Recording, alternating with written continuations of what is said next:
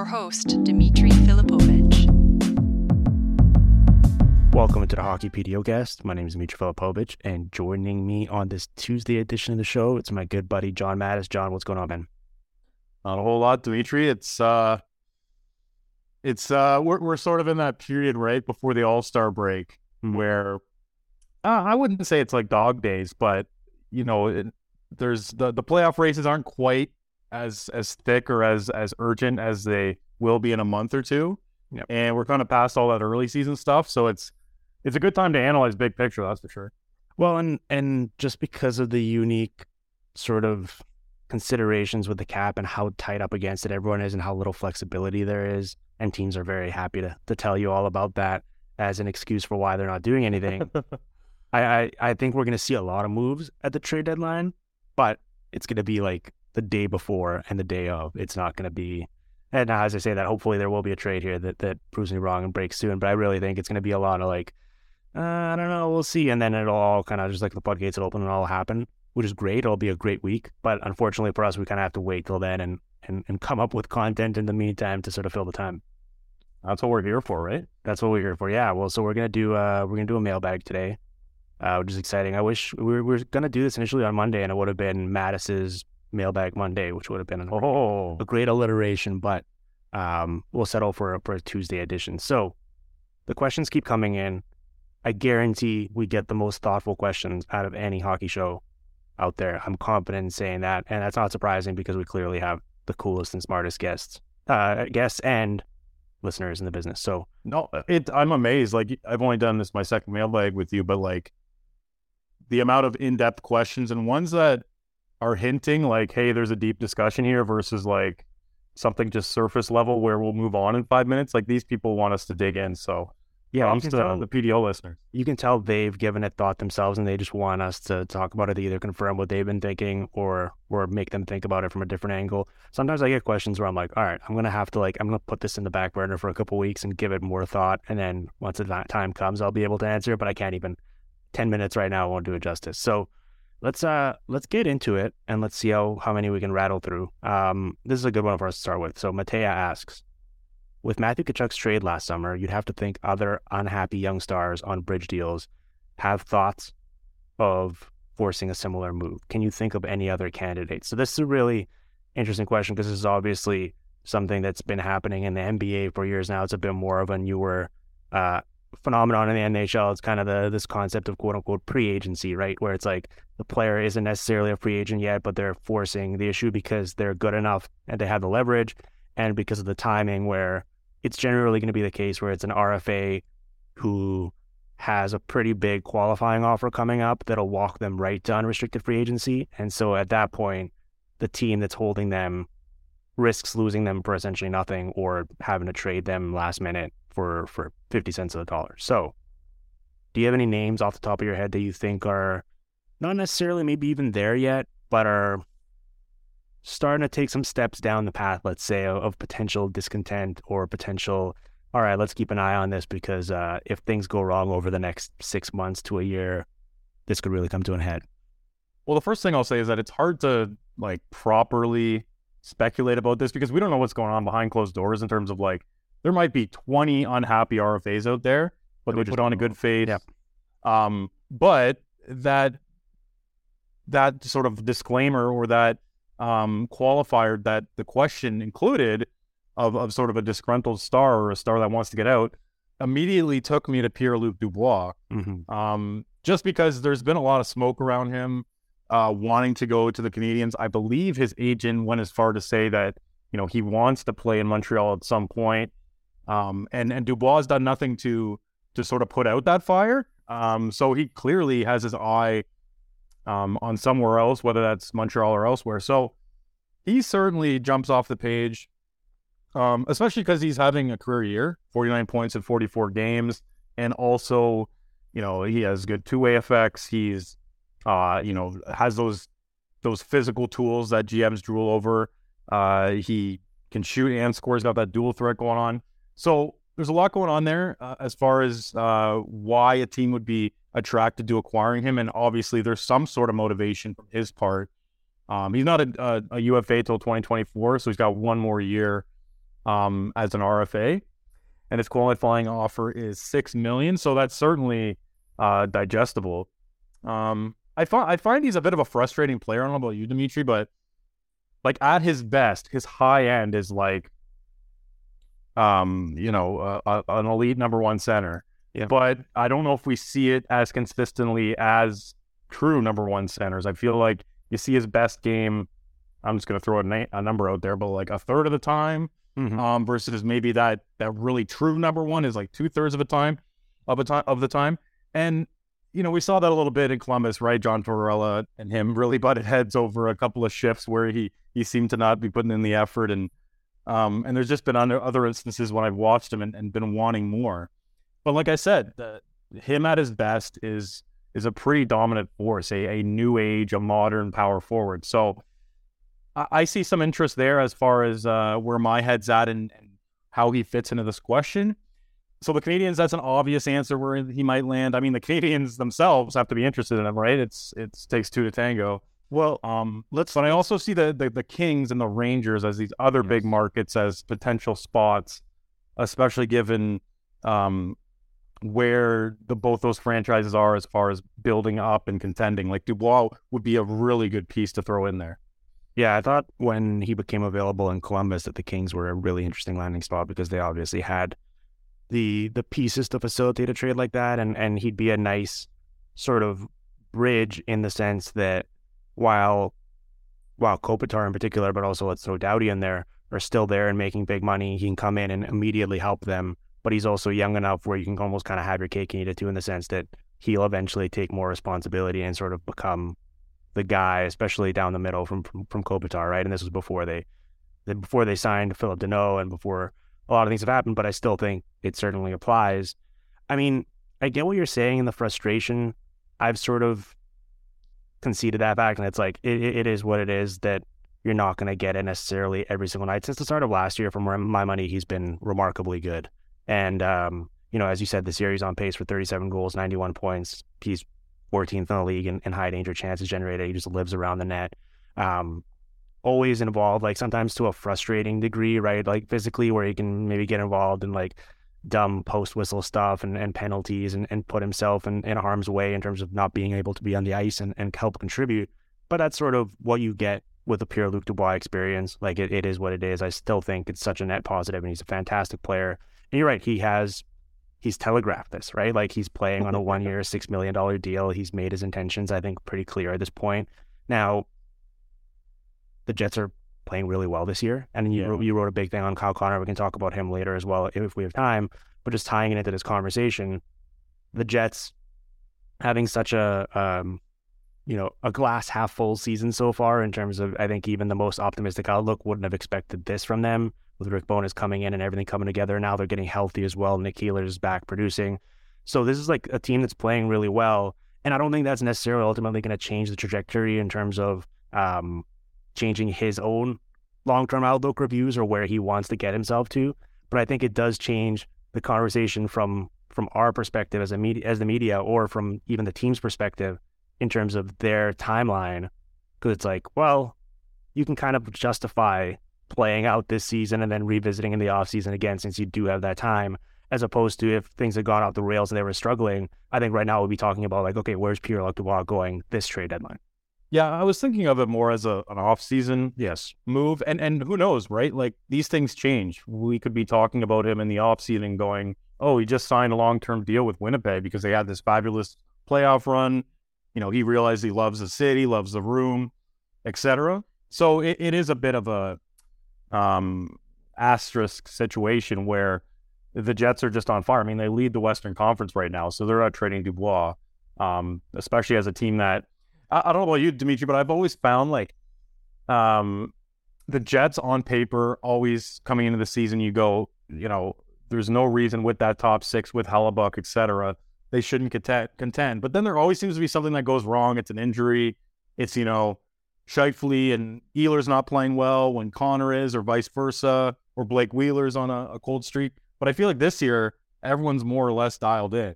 So it's a kind of a special year for Winnipeg, at least through the first half. We'll see how it all unfolds. And the bonus effect is real. So Dubois came to mind immediately, but it might not be that immediate change that that the question is maybe asking for. Well, the interesting thing with him is I'm looking at it right now. So he is in his 6th season, right? So yeah, he's got one more year. You can basically take that qualifying offer, I believe, that'll walk him right to UFA, which is kind of what we outlined as the candidates for this question. And he's going to be on the younger end of things as well once he hits that point, right? Because he turns 25 in June, I believe. So like by the following summer, he's going to be freshly turned 26, up for a new mega deal, which is great because that's kind of the time that you want to be buying, as opposed to when you get into that awkward like 28, 29-year-old range, and all of a sudden you're like, all right, how many good productive years am I actually getting? I think he's going to be a hot commodity from all right, let's get this guy signed to an 8-year deal, because it's not going to take him till he's 36 or 37. It'll be a much more kind of reasonable age range for him. Absolutely. Who's your name you want? Well, I had to go local here. Elias Pettersson. I mean, I think it's almost as obvious of a candidate as Pierre-Luc Dubois. He hasn't necessarily been as public, or his agent hasn't been as public in terms of telegraphing those intentions. But with everything that's going on with the Canucks right now, I think it's worth bringing up. He makes $7.35 million next year. $10.25 million is going to be in actual salary because it was backloaded. And then he's an RFA in the summer of 2024. And at that point, he can basically, if he doesn't like what he's seeing, he can take an $8.8 million qualifying offer and become an unrestricted free agent in July 2025. And the reason why I bring this up is, I don't know if you've noticed this, but in his Hockey Night in Canada hits, in his most recent 32 Thoughts, Elliot Friedman has made a point of going out of his way to reference or cite Elias Pettersson as the only untouchable that the Canucks have, distinguishing him from Quinn Hughes, who he's saying they're clearly not in a rush to trade, but if you come at them with a Godfather offer, we'll at least think about it or consider it. Whereas Elias Pettersson's just off the table. And Elliot's a smart man. I don't think that is coming by accident. I think it's a clear, and distinguished messaging coming from the team, pushing the agenda of, and I think wanting to make it kind of known and put it out there for Elias Pettersson to hear that, like, we desperately want you to stay, right? I think that's purely it, because that's come into question in the past when he was up for this RFA deal that he's currently on right now. It was like, what's this guy worth? Okay, he was struggling with the wrist. We've got other players here. Is he going to be the true number one and leader? And this year, he's taken his game to such a high level where I really do believe, like I've said this before, if the organization wasn't in such shambles and they were winning, I think he'd be right there with Connor McDavid and Jack Hughes as like the third guy on my MVP finalist ballot. Now, because they're going to finish like 26th in the league or something, he won't sniff that. But watching him play, the effect he has on everyone he plays with, and how meaningfully and consistently he can create for others and make everyone around him better. And then statistically, you look and it's like he's tied with McDavid, Robertson, Crosby, and Tage Thompson in 5-on-5 scoring. He's on pace for 36 goals and 104 points, despite remarkably not having a single power play goal yet, which was like a big part of his offensive arsenal in the past. Right now, he's got a bunch of power play assists, and he's had a few where he was the one shooting it and it got tipped in or deflected in right before it went in. But all counts the same. But he technically doesn't have a single power play goal yet, and he's still getting his. With him on the ice, they're up 39-27 at 5-on-5. Without him on the ice, they're down 82-59. Like, they're getting clobbered. They have nothing without him, regardless of like he's so good, and JT Miller has struggled so much that the plan, and it's been the correct plan by Bruce Boudreau, has been, all right, we need to move JT Miller off center and put him on Pettersson's wing, because he's kind of the only player that can try to like resuscitate the situation in a way. And so he's been so good, and the team has been such a mess that I think it's something to monitor. Like, we've heard some rumblings come out about discontent and stuff like that. I still ultimately think, like, once they trade Bo Horvat, he's going to be the captain.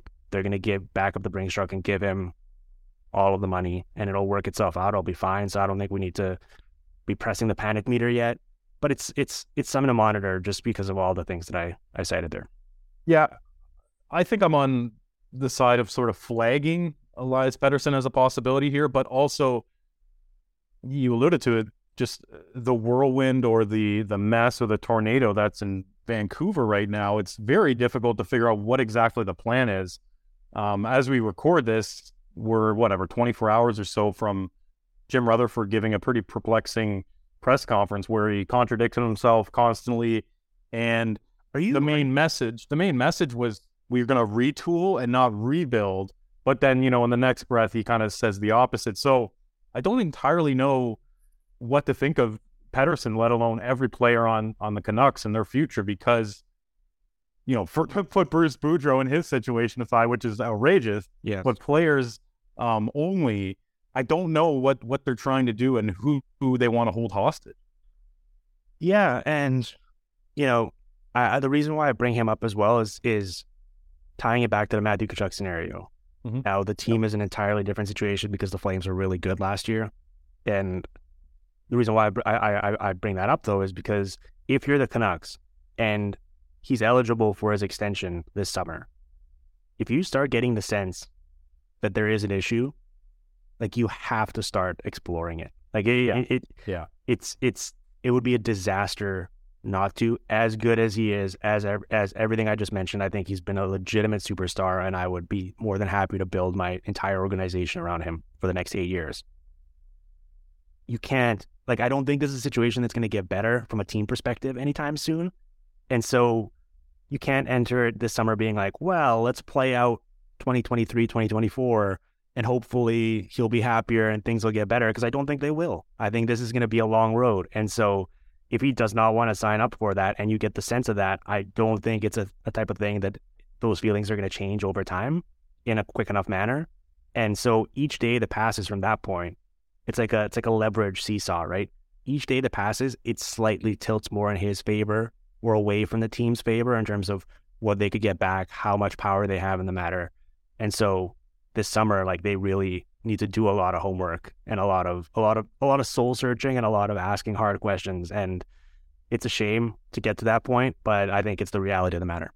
Well, and from Pettersson's perspective, I think if Tkachuk hadn't done what he did with Calgary, and it seemed to be in a professional manner, from what's been reported, he went to True Living and said, "Hey, listen, I want to help you guys get a good package for me because I'm not going to sign here long term."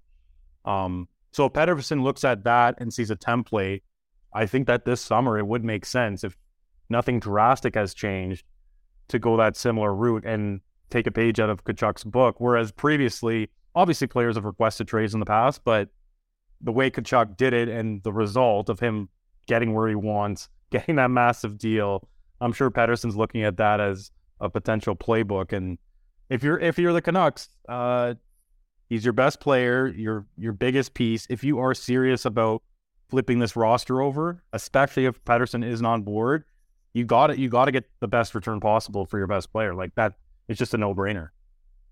Yeah, it's just scary to think, because you mentioned that Rutherford press conference. Speaking of messaging, it was a lot of, we're going to try to take a shortcut here, right? And with these press conferences, always, take it with a grain of salt, because you're not necessarily, things can change, but also there's no real reason for any GM or vice president of hockey ops to come out and actually say what they're going to do. But everything, the way this organization has acted for years now, would lead you to believe that they don't really want to get bad for years, even though they have been really bad for years, but intentionally, and they want to fast track this thing. And I don't really know how you do so by trading away your best player. So it's a complicating factor, certainly, but it's there's a lot of stuff to sort through, and I think he's an obvious one. The other guy that I had was Marty Necas, not because of anything this season. I had to kind of he's the most recent one from this past summer for me. Now, he just didn't really have any leverage because of how poorly his season had gone individually and how far away he was from unrestricted free agency to force his hand. And so he took a 2-year deal at $3 million per and decided, I'm going to play my way out of this in terms of I'm going to play really well and raise my value. And he has certainly done that so far this year. And so that's something to watch for, because there was clear discontent there. And I'm not sure if it's been worked out and sorted. I'm sure the team playing well and him producing and playing a bigger role helps all parties involved. But he's someone that could have been had this summer and wanted out. And teams just weren't smart enough to, unfortunately, identify that as a thing to do.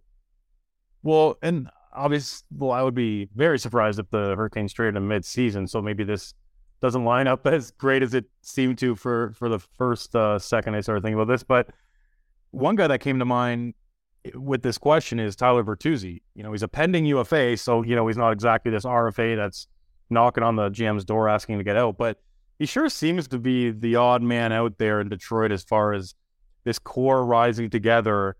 And, whether it's Seider, Raymond, Casa, who's coming down the pipe, and there's, a whole slew of guys. Ben Sherratt. Yeah, exactly. Ben Sherratt.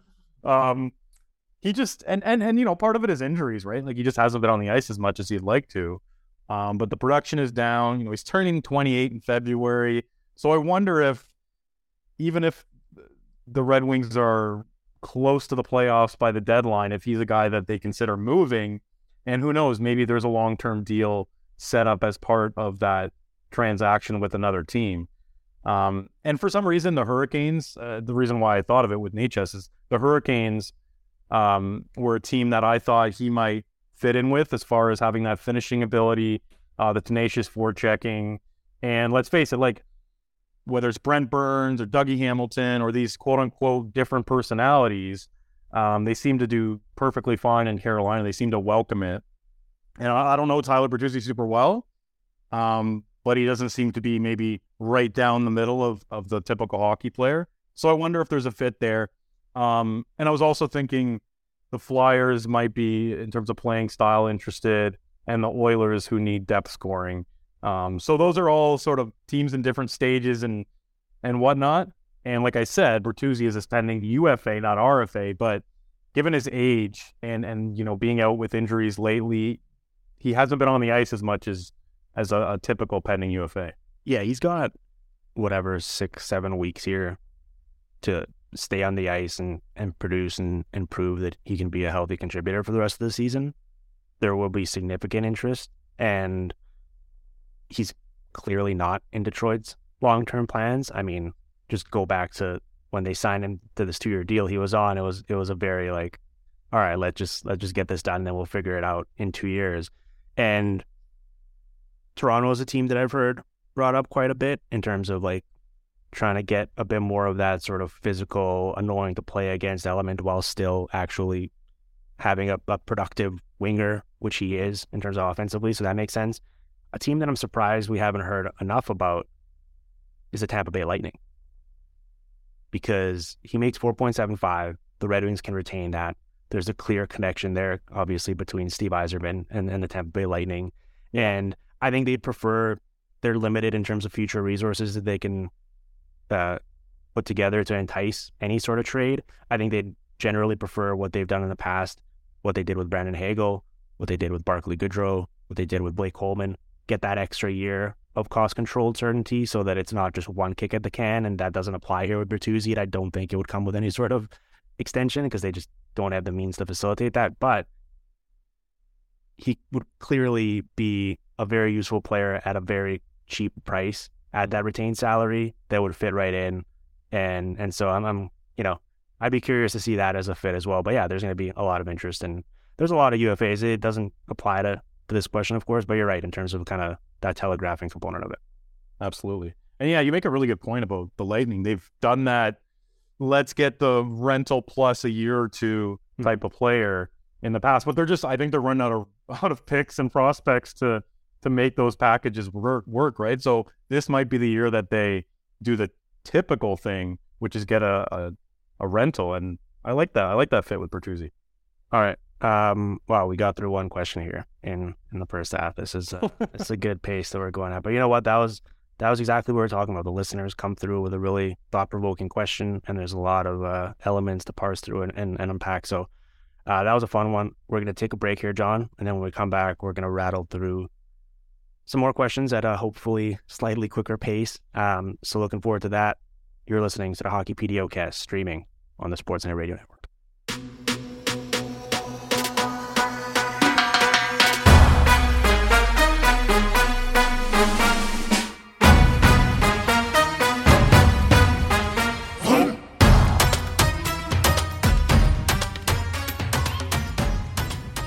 All right, we're back here on the Hockey PDOcast with John Mattis taking your listener questions. John, next one comes from Benjamin. Benjamin asks, most of the Islanders' defensemen's underlying numbers have fallen off this season by the looks of it. Is that coaching, regression, or some other weirdness going on? So you wrote recently about the Islanders, so I thought this would be a good one for us to tackle because you could provide some insight on based on what you wrote about them. Sure. Yeah, I talked to Thomas Hickey, who recently played for the Islanders under Trotz and has now transitioned into broadcasting. He's quite good at it, kind of a breakout star in the broadcasting world this year. And the reason I wanted to talk to him was, one, the connection to Trotz and knowing the exact ins and outs of his system. And then also he's seeing it play out with Lane Lambert this year.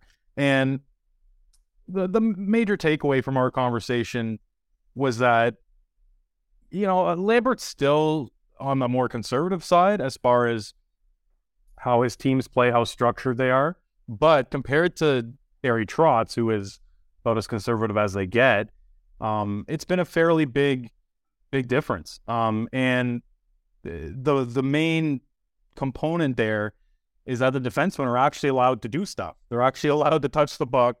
They're allowed to go after that puck on the wall, that free puck or that 50-50 battle in the offensive zone.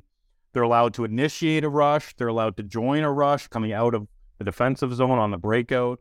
So as simple as that sounds, and as average as that sounds in the modern NHL, when everything's offense, it's made a huge difference as far as how this team looks when you watch them, and then the numbers reflect that.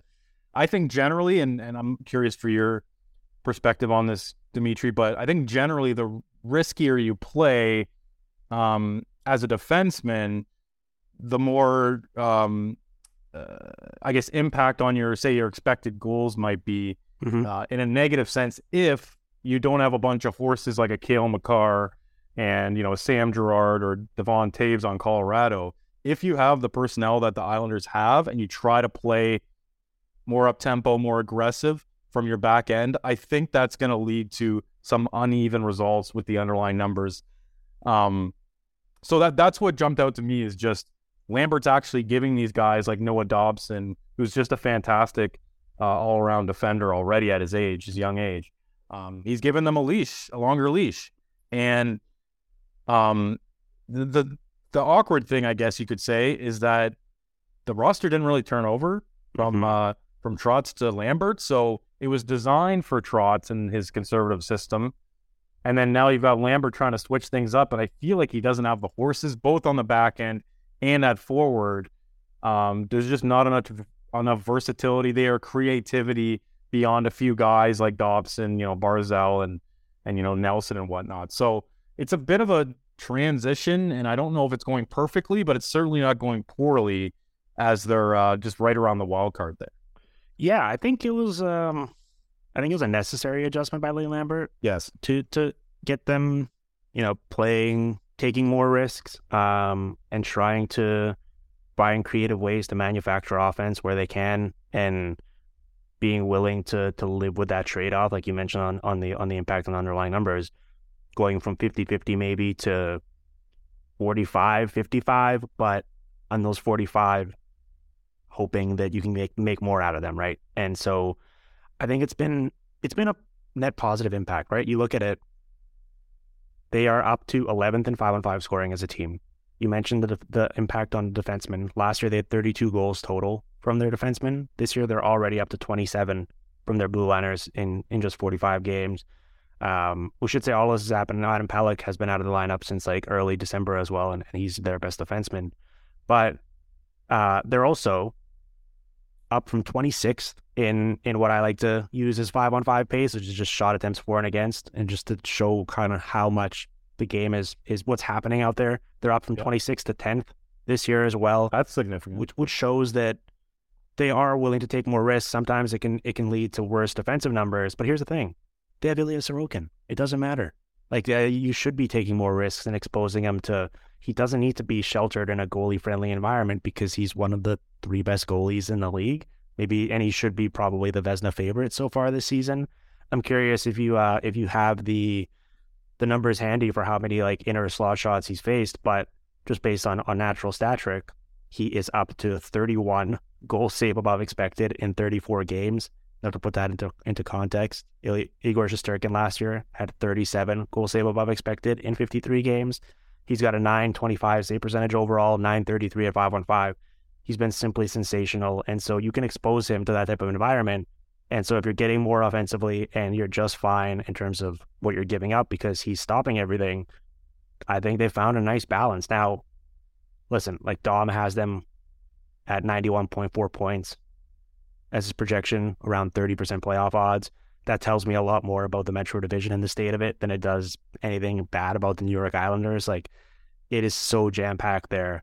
And the reality of it is that between them, the Capitals, the Penguins, and if you want to throw in like the Panthers and even the Sabres if they get hot, although they come back down to earth a little bit, there's 2 playoff spots available, 2 wildcard spots available for all those teams. And so it's going to be an absolute mess. There's going to be a team that finishes with like 94 points, I think, that doesn't make the playoffs, and that's going to suck for them, where if they just did the 16 best teams in the league, they would have made it otherwise, but that's what we're working with right now. And so that very well could be the Islanders, but I still think it's, if you take a step back and you look at it, like compared to what a mess last year was, starting the year on the road with all those games, kind of being the guinea pig for COVID protocols in terms of not having an NHL roster in the league, just being like, all right, you guys still have to play, and then other teams getting it, and then the league stepping in and being like, all right, this has gone too far, and then them just being penalized as a result of being the first one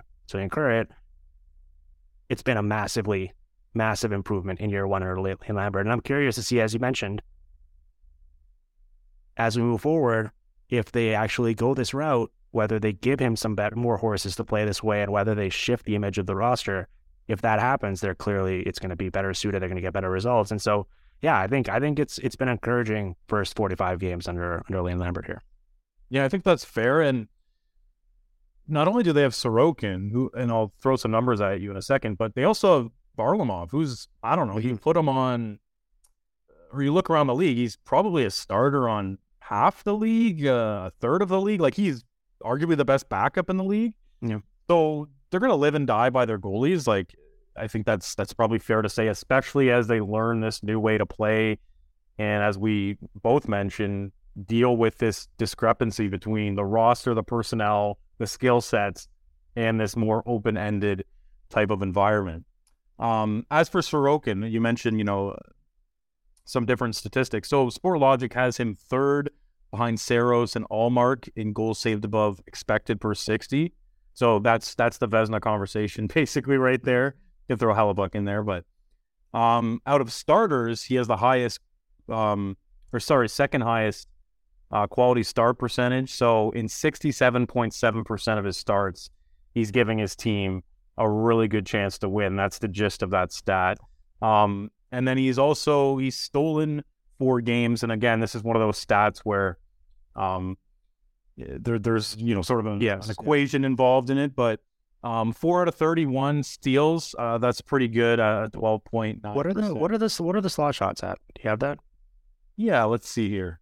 Slot shots, he is let's see, 11th with 389 slot shots in 33 games. So you've got some usual suspects in front of him: Vejmelka, Gibson, Saros, and then some other guys. But he's fairly high. I mean, that's the whole league. He's 11th out of 32 starters. Well, because the reason why I was going to bring that up was they've clearly, part of this has been like 2 years ago, they were the gold standard in the league in terms of eliminating everything in front of the net and basically like squeezing the middle of the ice as well and just forcing you to live along the boards.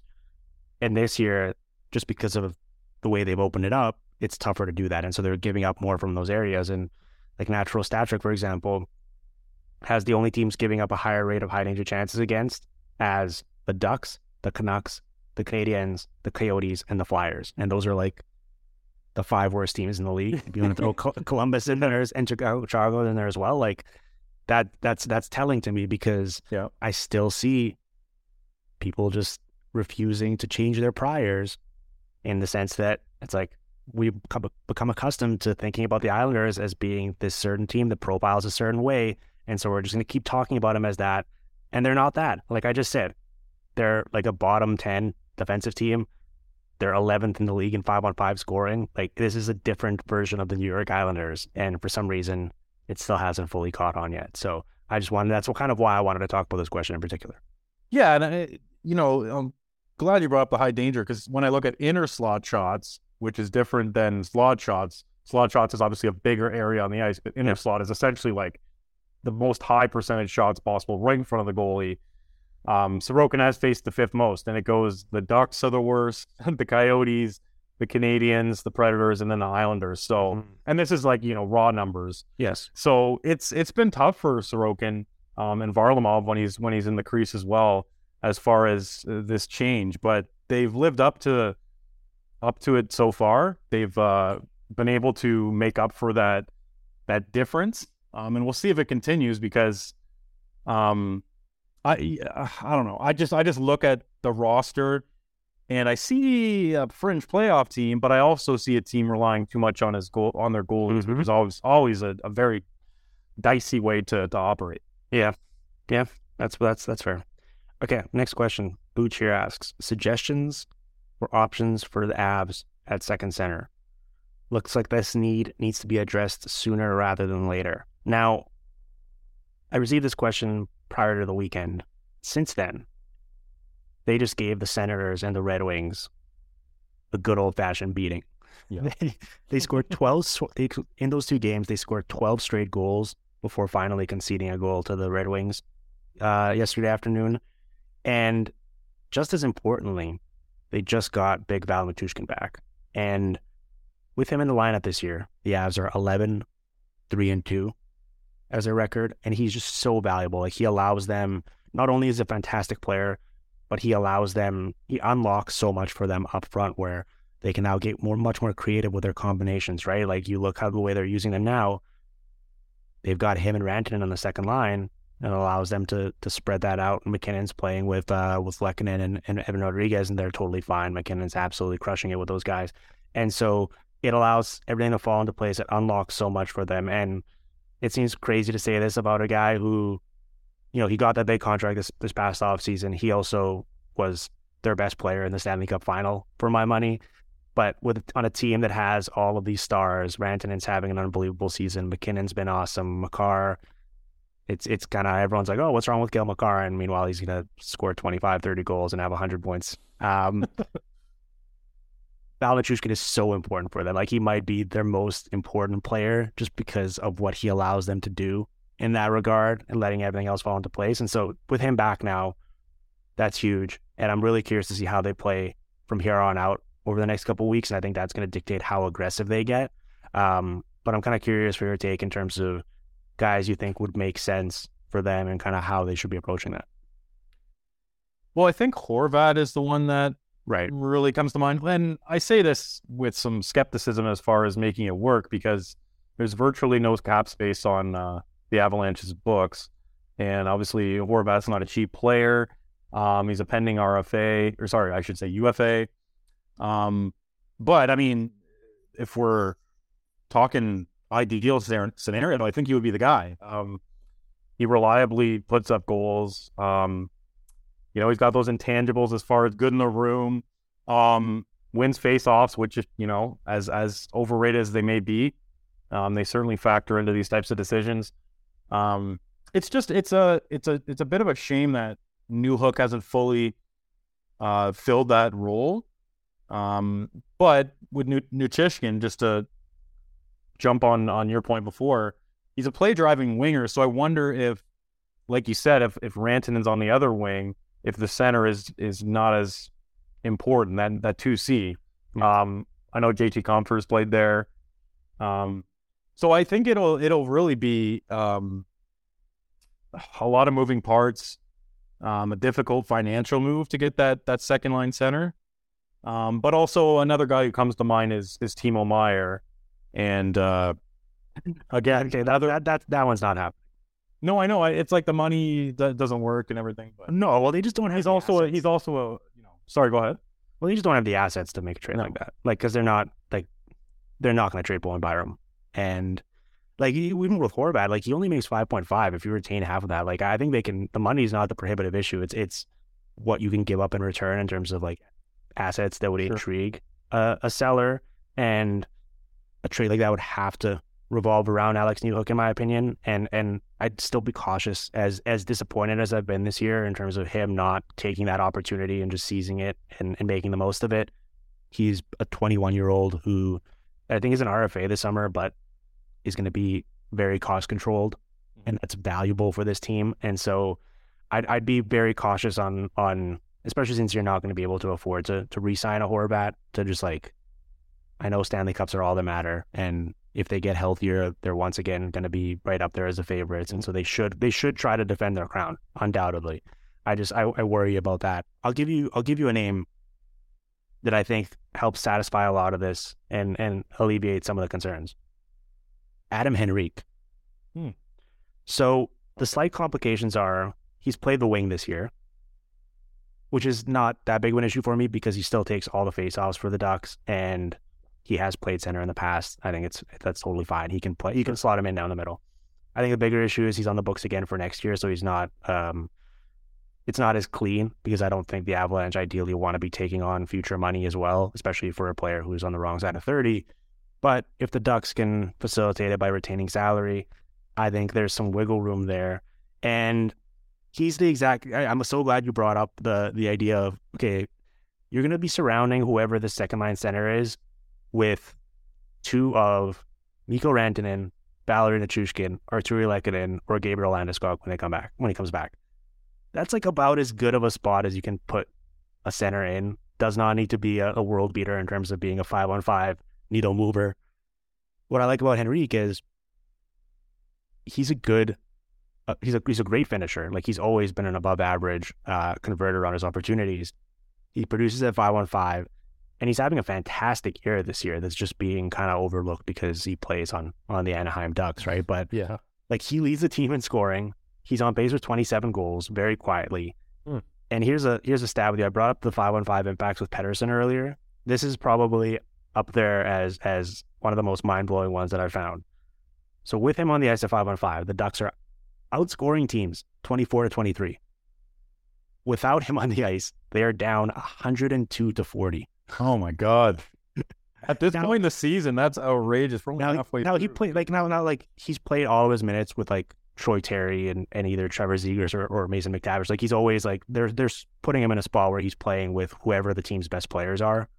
But I don't care. Like, I think if at this point of the season, if you have that type of impact, and it's not like this is like some out of nowhere AHLer, it's like, all right, how good is he actually? Like, he's got an extended track record of being a good NHL player, right? I think for that price, you can probably get him for very cheap. Teams like the Avs, teams like, I would even say a reunion with the Devils makes a ton of sense. I think teams should be all over it because he can meaningfully improve your team. Very versatile, can use him in different ways, as I said, and it should be cheap. Like, I don't think the Ducks are going to be expecting any sort of premium assets in return. So I kind of keep coming back to him as like a guy that checks a lot of boxes for a lot of these contenders. Well, and he's got a 10-team no-trade list, so that would work in Colorado's favor, presumably. Yes. They wouldn't be on there. So if he narrows the market down, that obviously helps. And you wonder with Henrique, a guy who's been with the Ducks for a bit here, like, if he's just ready to pack his bags and go and move on. Like, he's been through a fair bit here since coming over. So I hadn't thought about that one, but I think you're onto something, Dim. I actually think, yeah, it feels strange to say because it's the Colorado Avalanche, but I think they should be targeting a player that actually is more offensively oriented, right? Like, we don't think about the Avs as being a team that struggles to score, and their power play is certainly amazing, but because of all the injuries, because of all the moving parts, like 5-on-5 has been a bit of a grind for them this season, and I'm perfectly fine with that infrastructure in place, with the environment, with the players they have, with the wingers they have, to get a guy who can, once he gets the puck in the offensive zone, put it in the net, and Henrique certainly does that, right, in a very underrated way. So that's kind of one that I kept coming back to. I mean, the center market is pretty limited, right? Like, yeah, beyond, I guess, the big names in Horvat and Ryan O'Reilly when he comes back, and I guess whatever your mileage on Jonathan Toews is at this point. And in Toews' case, even if it's salary retained, like, it's still going to be over $5 million in cap hit. That's going to be tough to fit in. it's pretty limited. It's like Ivan Barbashev, Max Domi, like, and then even we've heard that the Blackhawks might want to keep Domi. And so it's the list of guys available that could fit that need is pretty minimal, which might juice the prices on some of them because supply and demand situation. But I still think Henrique, you can get him for very cheap. Yeah, I considered throwing out O'Reilly, but the more I thought about it, I'm like, it doesn't make a ton of sense. It's obviously a sentimental pick as a former Av, but you mentioned the broken foot, so who knows what he'll look like afterwards. St. Louis is actually still right in the hunt for playoff spots, or are they even trading this guy? His year hasn't been great even before he got injured. He's got $7.75 million on his cap hit. So O'Reilly is one of those ones where if you saw, one of those trade boards and you're thinking second line center for any team, you go, of course. But then you start pulling the threads on him and you get turned off, especially for a team like the Avs. Yeah, I'm going to be interested in him. I still think he's got some juice left. He's been a bit unlucky this year, but yeah, I mean, like I said, for the Avs, I think it's okay to go for a more offensively oriented guy. Okay, we had one final question here about the Predators. I mean, we only got a couple minutes here left, so we can jam this one in. It's from Thomas, and Thomas asks, if you were the GM of the Predators, like, how would you approach this current situation in terms of retooling versus rebuilding versus having this aging core? I mean, Dom has them at 21% odds to make the playoffs. They've had a bit of a surge here just because UC Saros is an absolute maniac. And that's about it, in my opinion. Like they're so backed into a corner with this team, and I don't feel bad for them. It's by their own doing, but like they've got so much money committed in guys who are 30 plus in terms of age for many years down the road. And so I don't know really what you do beyond if an opportunity comes up to shed one of those contracts, I would just do it. Like without even worrying about making my team worse right now and what I'd get back in return. Like if I could just get as much of a clean slate as I could, I think that's the route I'd go. Yeah, they're the definition of a mushy middle team. I mean, they've lost in the first round a bunch over the years. They don't have a ton of high-end prospects. You look at the roster and Forsberg, Duchesne, and Johansson, they're not a cup contending big three. I don't know, it doesn't matter what else is going on around them. And they're making $24.5 million combined over at least the next 3 years. Some of the contracts go further. Like, that's a whole lot of just mediocrity. And like on their own, those players are valuable. They're good. But just the way that the roster has been structured, it's a lot of B plus players, not enough A players like a Yossi and a Saros. So, I mean, my actual answer to this would be to blow it up beyond Saros and maybe Yossi, although he's aging, right? So maybe he's on the way out. But that's obviously unrealistic, especially when we're talking about David Poile, a guy who's basically has a lifetime contract there and clearly making the playoffs is an objective. So I think the more realistic answer is probably to figure out, like, when is this team going to go all in? So I would say it's not going to be this year. But say if you pick 2 years from now, I don't know, maybe you think Cody Glass is going to pop or Tomasino is going to be this real important player. Well, then build towards that moment. Get out of that mushy middle at some point. Use your first to acquire young players and have them grow within your group. And maybe, like you said, get off one of these bigger contracts. It's a little disappointing, honestly, how they've how their season's gone, because I thought the Niederreiter acquisition was pretty good in the offseason. I thought Ryan McDonough was, considering the price was nothing. Mind you, he's obviously he's old and he's battered and he's not quite the player he used to be, but I came into this season pretty optimistic about the Predators as far as making the postseason and maybe making some noise, but it's almost same old story. I mean, John, they have $56 million in commitments on the following players: Philip Forsberg, Matt Duchene, Ryan Johansson, Michael Granlund, Sissons, Turris' buyout, Yossi, McDonough, and Ekholm. All of those players are in their 30s other than Philip Forsberg, who turns 29 in August, and all of them are on the books until at least 2025, at which point UC Saros will be a 30-year-old unrestricted free agent.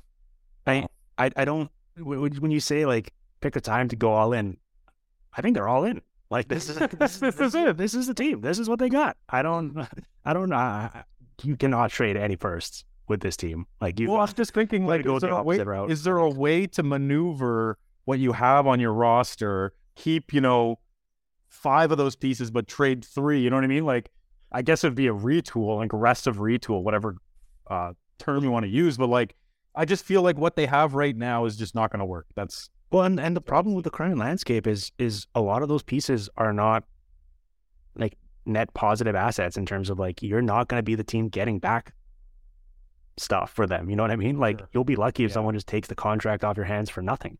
And so that's kind of they box themselves into that, and it's a shame because Saros, like I said, has been a top 3 goalie this year again, and after a relatively slow start, the final 25 game or the most recent 25 games, he's been the best goalie in the league. And so to be in this position with that in mind is disappointing, but it's the reality, and I think they need to take a long look in the mirror beyond just kind of like closing their eyes, burying their head in the sand, and hoping for the best just because they have Saros. So, all right, man. Well, this was a bit of a somber note to end on, but I think otherwise a very fun mailbag. I'll let you quickly promote some of your work and let the listeners know where they can check you out. Sure. Excuse me. I'm the senior NHL writer for The Score.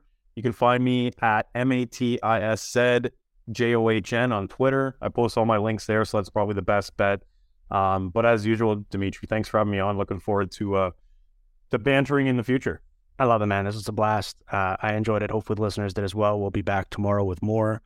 So until then, thank you for listening to the Hockey PDO cast on the Sportsnet Radio Network.